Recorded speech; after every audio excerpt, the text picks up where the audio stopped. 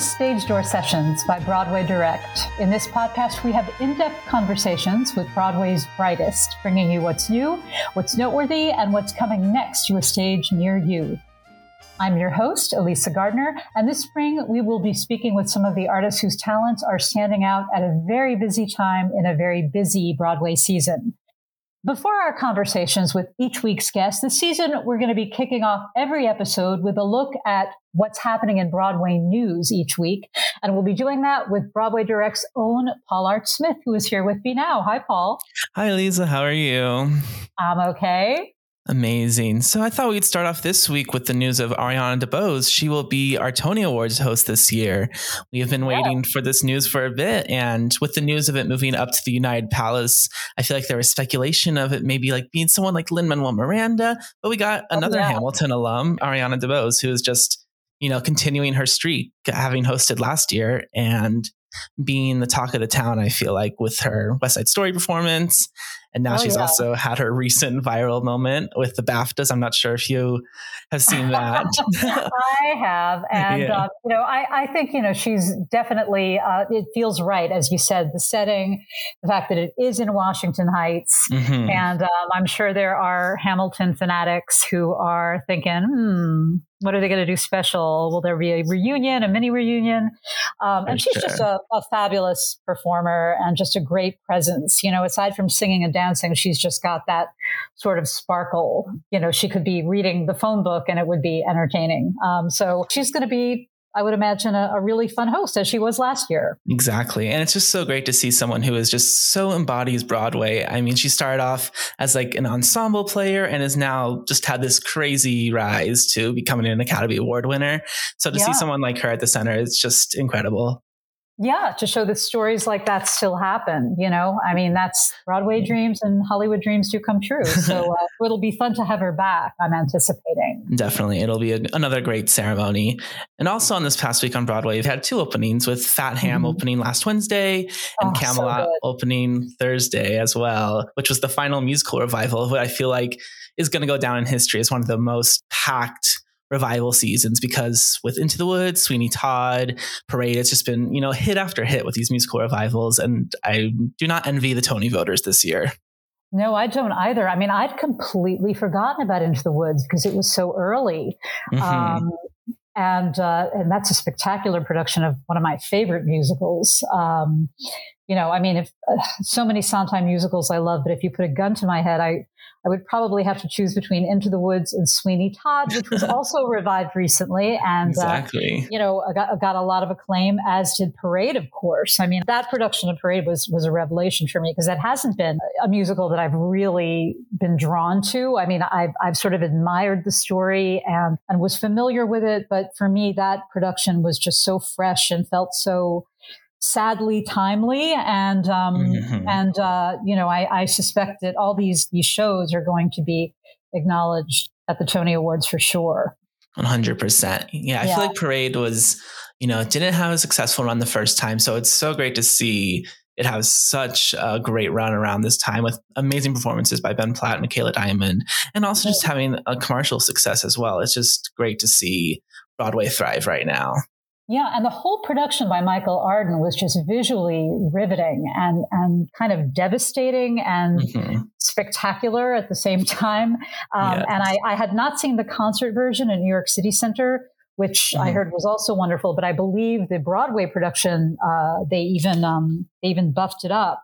And I know that Dane Laffrey and Sven Ortel, it's just been determined, are going to be considered jointly eligible in the Best Scenic Design of a Musical category. So, and there's going to be a lot of competition in that category as well. I am sure. Yeah. And we cannot wait to see how that plays out. And moving on to some long-running news, Wicked just played its another milestone performance this past week, becoming the fourth longest running show on Broadway, surpassing Cats, which I feel like Cats is always thought of as like the long-running musical musical, and now it's moved down to 5th place, which sounds like I'm like pushing it off, which is still an amazing accomplishment. No. But it's just wild to see Wicked up there now, going into its 20th year. Oh, yeah. And so deserving. I'm a little biased because I wrote a book about Pippin recently, and Stephen Schwartz was incredibly generous with his time and his insights. And I'm just an enormous fan of his. He is probably my favorite sort of like rock inspired composer and lyricist, obviously. But I've seen that musical several times as my daughter has grown up. I saw it first before I became a mom, saw it again when my daughter was very young, saw it again more recently. She's a teenager now. And it speaks to me. It says something new to me every time I see it. And of course, the movie's coming up. So, definitely. Yeah, that is something we continue to monitor. That the movie. Movies, I should say. Right? Plural. Yes, which continues to catch me off guard, but I am sure that will be quite the spectacle. And speaking of long-running hits, The Phantom of the Opera, the longest-running musical on Broadway, longest-running show period, played its final performance at the Majestic Theater this past Sunday, April 16th, after 35 years reigning on Broadway. It's kind of crazy to see that finally come down. It's just always been there for me. And I'm sure it seems like there's a chance it'll be returning. We don't know for sure, but for now it is closed on Broadway. Phantom of the Opera is no longer there. Yeah. Yeah. Are you a big fan of the show? Not a fan. I just, respect it as this long running show. I mean, I like the show, of course, but, the staple of Broadway, it is, synonymous with Broadway to me. Oh, absolutely. And you're younger than I am. I'm I would doubt that you in your adult life can remember a time when it wasn't playing. No. Maybe even in your life period. I mean, it's been, what was it, 1988 on Broadway? Yeah. Or there's never been a time in my life that Phantom has not been on Broadway. Yeah. And personally, it's not one of my favorite shows, I'll admit, but, it's for so many people, it's synonymous with Broadway, and it's part of this enormous streak that the most enduring of the musicals of some very enduring, very iconic musicals that Andrew Lloyd Webber brought to Broadway during the Great British invasion of the 80s. It definitely, this is London, but you could say it's the end of an era. 100%. Yeah. So now to wrap up, want to shout out some of our latest stories on BroadwayDirect.com. We always are running stories with the latest season, and now we're in the busiest part of the season. So constantly have new pieces to keep you all engaged with what's going on Broadway. Right now on the website, we have a new piece with Sophia Ann Caruso and Millicent Simmons, written by you, Eliza, for Grey House, coming to Broadway shortly, which is going to be the first play of the new season. I know we're talking about this current season, but we're already moving on to the next season as well. It's crazy how many shows are opening like right after this season ends. There's some big openings scheduled right now, and this obviously is among them. And the girls, well, the young women, they are both in their 20s, are they were fantastic and just, so accomplished already at such a tender age. And it was a very interesting conversation. They spoke about how great it is to work with people like Joe Mantello, who Sophia has worked with in the past. And Millicent is making her Broadway debut here. And they also, and working with other accomplished actors in the cast, like Laurie Metcalf, primarily, or others as well. And also, Sophia mentioned the kids, because they were both child actors and they know the demands that come with that. And they were saying how much respect they have for the actors who are younger than them. Definitely. And it's a show that I will be having my eye closely to. I mean, a horror play, it will be an interesting one for sure. And speaking of so many openings occurring, Once Upon a One More Time is beginning performances next month. And we also have 2 new pieces on our site last week with the stars of the show, as well as the director choreographer. Great insight into the new musical, which features the greatest hits of Britney Spears. This has had a long road to Broadway, and I'm so excited to finally see it play out at the Marquee Theater. Besides all that, stay tuned on social media at Broadway Direct as we continue our coverage of this exciting Broadway season and the seasons to come. But now we also have a conversation with Robyn Hurder. That's right. A star of the Neil Diamond musical, Beautiful Noise, who I spoke with recently, who was just so much fun to speak with. A real triple threat. There's so many triple threats now. It used to be when they said, triple threat, it used to mean, oh, well, someone who can sing and dance okay, or dance and carry a tune. But you have people now like Robyn who can just sing and act and dance like scary good. And she was a delight to speak with, and spoke about the research that went into this part and her own experience with Neil Diamond's music, and how her sort of personal experience, some stuff that was a little dark in her life, informed the show and made the show really cathartic and rewarding for her. And on that note, let's get into our conversation with Robyn Hurder, who is currently, again, playing Marcia Murphy, the real-life second wife of renowned singer-songwriter Neil Diamond in A Beautiful Noise, the Neil Diamond musical.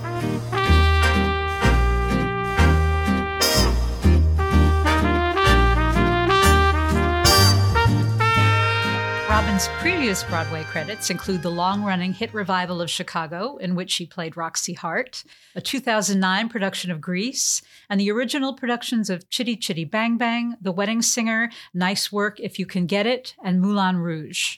The last show earned her a Tony nomination, and as all those credits suggest, and as anyone who has seen Robyn perform can tell you, she is a true musical theater triple threat. And the role of Marcia brings her singing, dancing, and acting skills to the fore.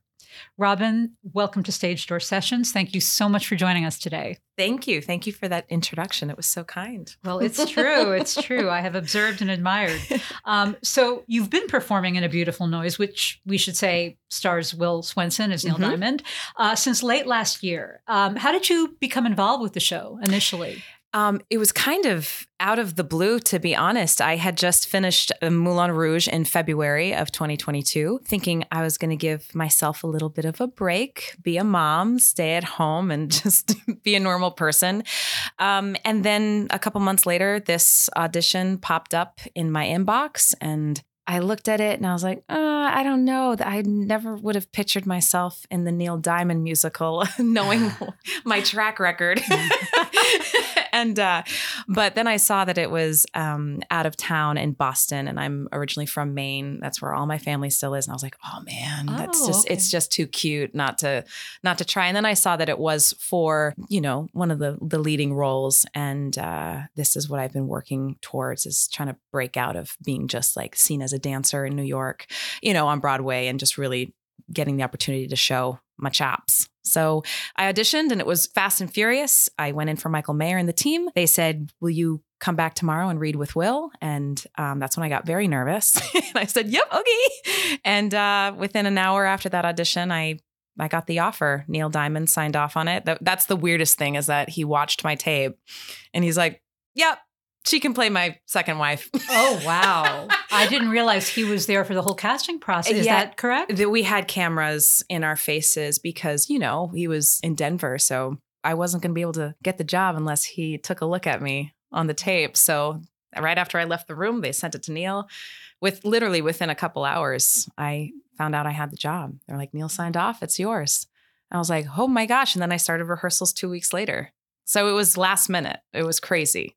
Very quick, very quick. Very quick. quick. I'm going to ask you about Neil Diamond later, definitely. Mm-hmm. Marcia was married to him for about 25 years, which happened to coincide with his commercial peak in the 70s and 80s. And she is the most prominent female character in the musical, really the most prominent character aside from Neil in the musical. Tell us a bit about how you prepared for the role. Did you meet and consult with her? I believe she and Neil Diamond are on decent terms. Is that correct?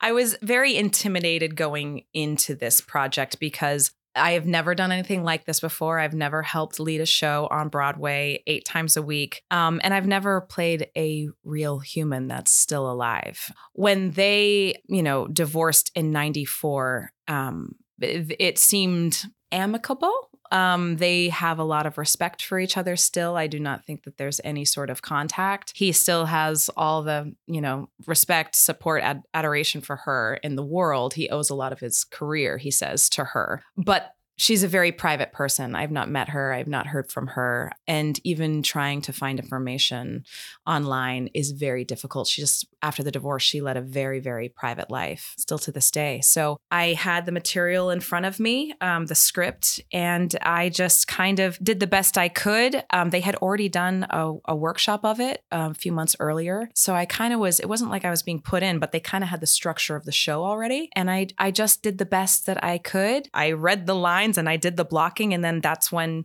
in rehearsal, I start to bring myself into it. I have to bring a little bit of Robyn into any role I create. And that's where things started happening with, Cherry Cherry, they're like, well, Robyn, you dance. So we're going to make you dance. And Blue Jeans, when we started rehearsals for Boston, that was a completely different ball game. Oh, yeah. Because that's a big production number for you. Yeah. Right?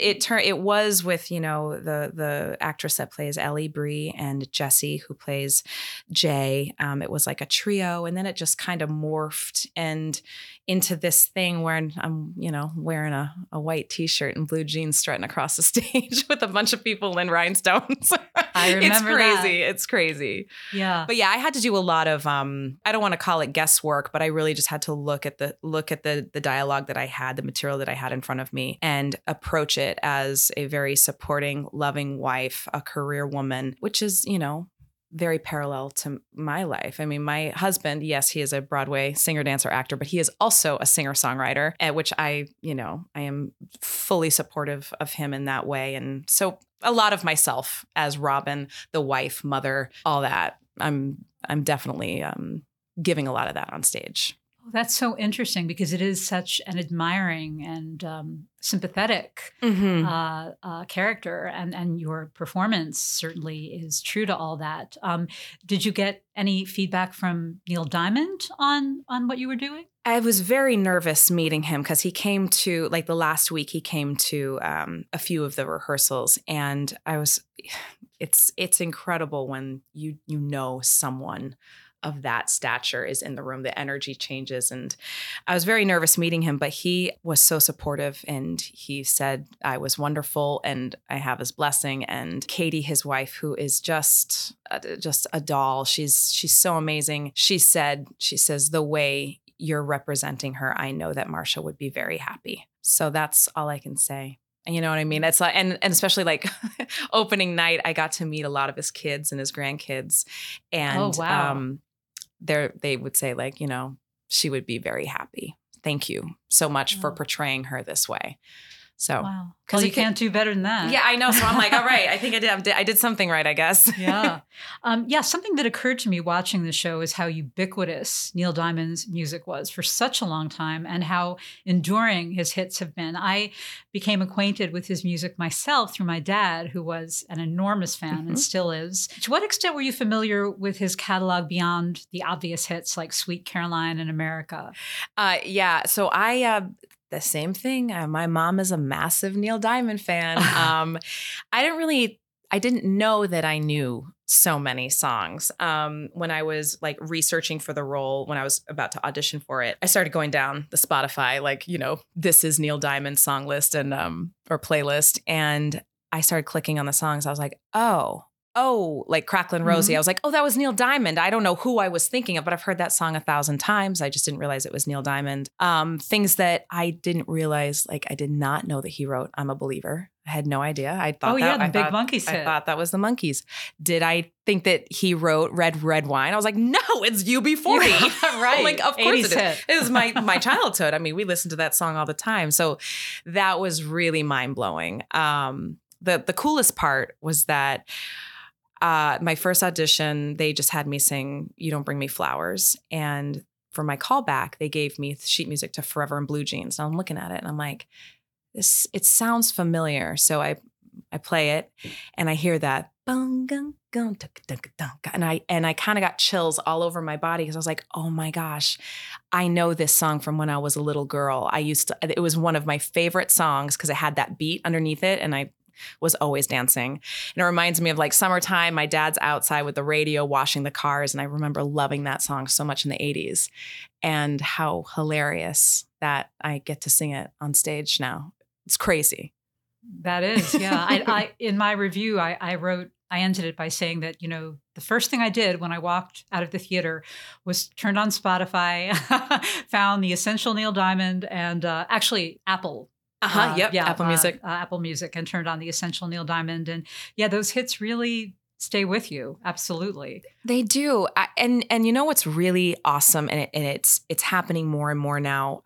After I exit the stage door, I'm seeing a younger crowd, kids that are younger than me, the 20s, teenagers, little babes, 10-year-olds, and they love it.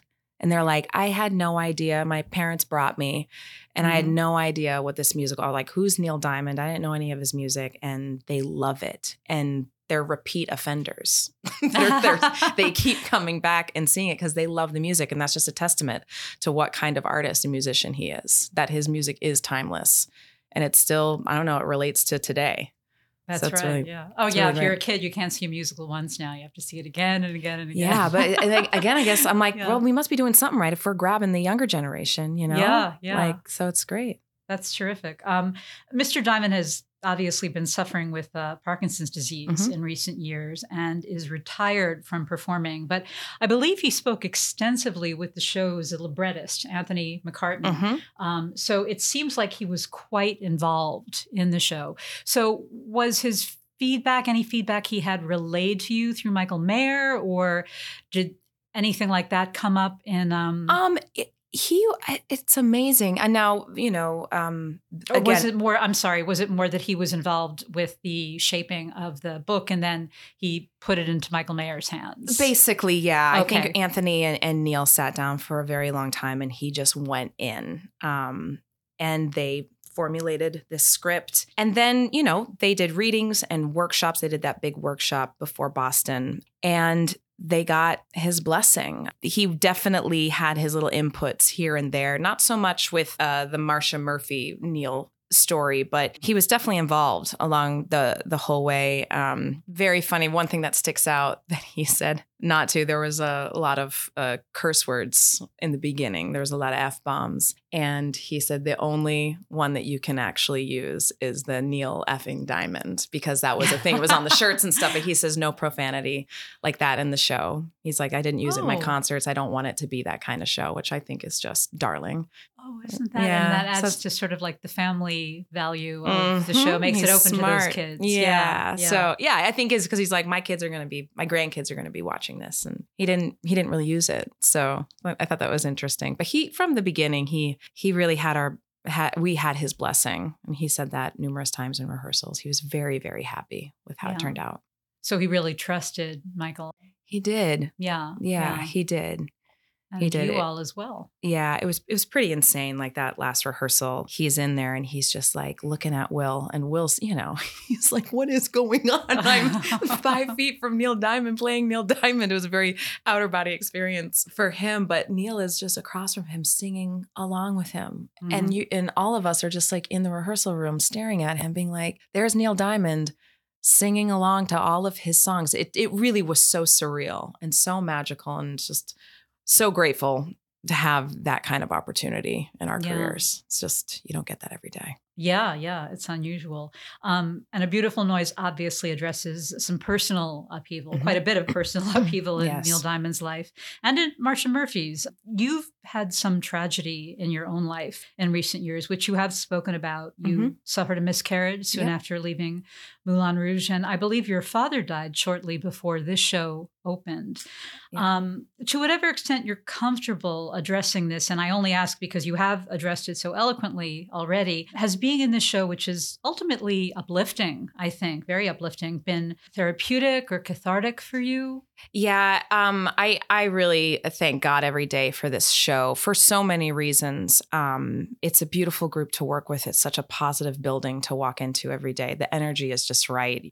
I'm super grateful for that, but especially like I didn't know that I needed this show after I had a miscarriage, and I'm like, obviously, and I was very confused at that time. I was like, I don't know, do I want to have another baby? Do I want to keep performing? And then I was getting very, very frustrated, and then all of a sudden this fell in my lap, this audition. I was like, well, I guess the universe is telling me what I should be doing right now. And thank God, it was the hardest thing to make the decision to just get through the week, because it was, my dad passed on the Tuesday of our opening, which was on Sunday. And my dad was in severe advanced stages of Alzheimer's. Sorry, not Alzheimer's, Parkinson's, and dementia. And so it was extremely difficult for the end of the show for me.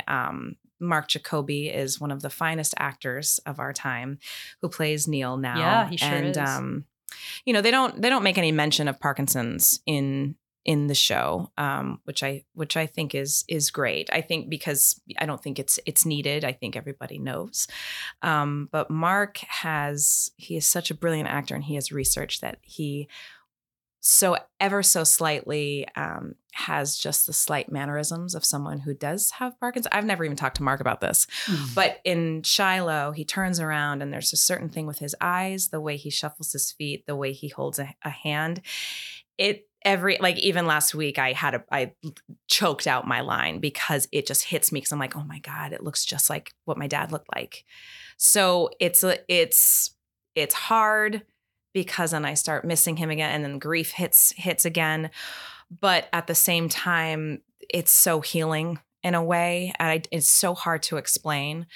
But especially that week that we were opening, it was a beautiful distraction. I got to compartmentalize my thoughts and feelings and kind of take a break, because it was so stressful just dealing with everything back home. And I wasn't there in Maine, where all my family was making the arrangements. But getting to walk into that theater every day and just kind of put a lid on it and get to just do what I love to do, and what he knows this is my greatest passion in the world. And this was his greatest passion, was watching me perform. So I know that he wanted me there. And that's why I didn't just, fly home to Maine. He wanted me to open the show. I know he did. And that's why I stayed. And I got through it. I got through it, and I still can't believe I did it, but I opened the show, and then I went home to be with my family in Maine. And yeah, it's horrible and it's traumatic, but it's also, and you're never ready to lose a parent, but it's also sadly the circle of life. It's what we all have to go through. And this show is, you just don't realize that you have these gifts in front of you. Yes, it's great to be a leading role on Broadway, and I get to do all those things, but that was there for so many reasons, to help me heal from the miscarriage, and also to help me have this other space and this escape to help monitor and deal with grief and loss and stuff. So yeah. Oh, wow. Thank God for beautiful noise, man. I got a little choked up when you were talking about how your dad's greatest passion was watching you. Wow, how beautiful. Hands down. Yeah. That's lovely. Wow, I have to take a breath from that. All right, you've appeared in original musicals and revivals, and A Beautiful Noise is obviously an original show, but maybe a bit of a hybrid in terms of the score, because it has all these songs that people know and love, so many people know and love. Is there a difference in how you approach this material as a performer, especially when it comes to singing these tunes that so many people are familiar with? Is that ever in your mind?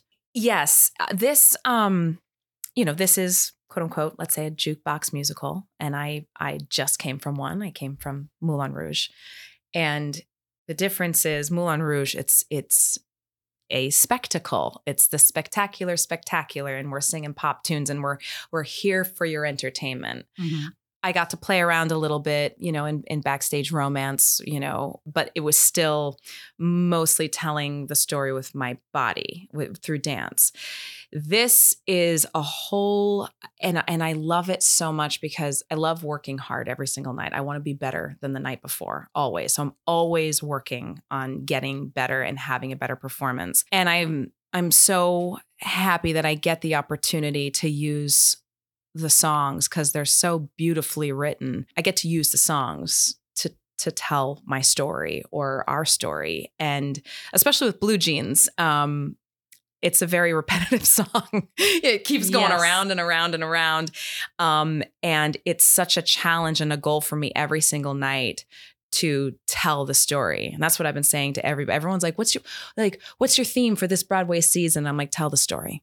And when you get tired, or when you think you're like, oh my God, what am I doing? Just like go back and tell the story. Listen to the lyrics that you are saying, and use them to take the audience on this ride with you. So I've never thought about singing the lyrics so clearly to let people in. Do you know what I mean? Yeah. it's been an amazing challenge and something that I look forward to every single night. Also flowers, like the way Anthony's written the scene beforehand. It's like the scene happens and the way the song's written, it's just the continuation of the dialogue. It's literally like we're still in a choral, and it's so gorgeous how it transitions. And then it's the end, and you just walk away. It's really great. I'm really having a great time, and I'm becoming a better actress through that, getting to really always hone in on his lyrics and the music, and get to tell the story that way. Yeah, that is the main thing, to tell the story. I've asked you about feedback from Neil Diamond, but I'd love to know what kind of responses you've gotten from audience members. You mentioned there are younger people as well. And I imagine many people who are a little older have strong emotional attachments to these songs. But probably a lot of them are learning aspects of Neil Diamond's story that they had not known before. And that's the biggest one. I've said this so many times. I've never been happier at the end of a show in my life than this one, because of, the lights are up and we're all singing together and we see everybody's faces. And it usually is, the majority is an older generation. And to see and feel this energy is one of the most extraordinary things I've experienced. And when you go out of the stage door, I always try to go out and, say hi. And now thankfully we can sign and take photos. That's the number one thing they say. They're literally, everyone is so excited and they're screaming at me, and they all think that I'm their daughter or their and they're just grabbing me. You know what I mean? They all do. It's hilarious. They're like, oh my God, you were so good. Oh my gosh, those blue jeans. But they said, and the biggest thing is I didn't realize this was his life. They had no idea. They just see the sequins and, the crunchy granola sweet, they think of Neil Diamond with the hair and the smolder and the guitar and the big shows, but they're like, had no idea about Bang Records, how the mafia, how Sweet Caroline came to be, and his therapy, that's the biggest thing, that he was so, Even the Man in Black. I mean, you remember him as this singer-songwriter, this folk-based singer-songwriter before he became this very glamorous superstar.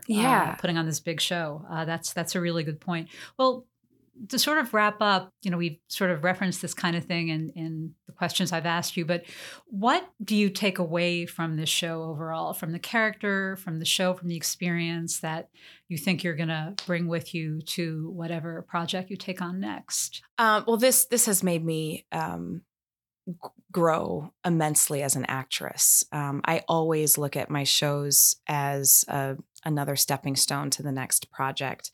And I have been fighting too, because I've started primarily as a dancer. I have been in the chorus and I have worked my way up, and I've been climbing, I'm a Capricorn. So I always say I'm like a little goat. I'm climbing up the mountain. But you could always sing too, right? Yeah. I could. But when you're a dancer and people see you, they're like, you're a dancer. It's very different. It's very easy to get boxed in. Well, that's why I said a triple threat, because you do have a really strong voice. So thank you. Yeah. And I've always sang, it's getting the right opportunity at the right time to get on stage. And I also have to do a shout out to Jim Carnahan, who is the casting director for this show. He cast me in my first Broadway show, and he has always looked at me as an actress first. And I've always approached all my dancing as you can either be a dancer or you could be an actor, but a dancer on Broadway, you have to approach it as an actor first.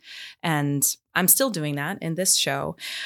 So I'm very proud of myself. I have grown so much as an actress, being able to work with Will Swenson. He's a dream. We all know that. He's the nicest guy, and he's made it very easy for me. Working with Michael Mayer, the director, Stephen Hoggett, the choreographer. They've all pushed me, and but also allowed this ridiculously safe space to just grow and expand, our performances. So I know whatever show I do next, I know I'm going to be better because of this show. This has been a beautiful training session for me. And I keep working. It's not like I plateau and I'm like, yep, this is my show. I always want to be better. The other thing I don't think I'll ever have a show like this. The most important thing for me, and the reason why I do this I love performing because I love to make people feel things. I love to make people happy. I've always been a nurturing, maternal person ever since I was 6 years old. Like I would always take kids under my wing when I was a little girl. I love to give out the energy and let people receive it and throw it back at me. And that's why I do theater, because it's like this pass the ball back and forth and this energy that keeps flowing between myself and the audience. And this show makes people feel so many emotions. You will sob crying, but then you're on your feet clapping and singing and dancing and leaving that theater so ecstatic and grateful that you just got to witness this show, because it just makes you feel good. Yes, it is a very joyful show. That's why we have art, to make us feel things and make us feel good. And there's nothing like seeing everybody's faces, especially the older generation, that this show allows them. Like I can see them all go back into their like prime, like their mid-30s, and they're at a Neil Diamond concert and they don't care. They're just going nuts. People who, I've seen like a 94-year-old get up out of his seat because he wants to stand. Like that, to me, you cannot get any better than that. Like, look what we just did for him, for all of them. That's what I will always take away with me. Yeah, I still got to get my dad because he threw his back out right before preview. Oh man, so yeah, got to get him. Get him there. Well, we can't wait to see what you do next. Thank you so much for joining us today, taking time out of your schedule, and continued good luck with everything. Thank you so much for having me.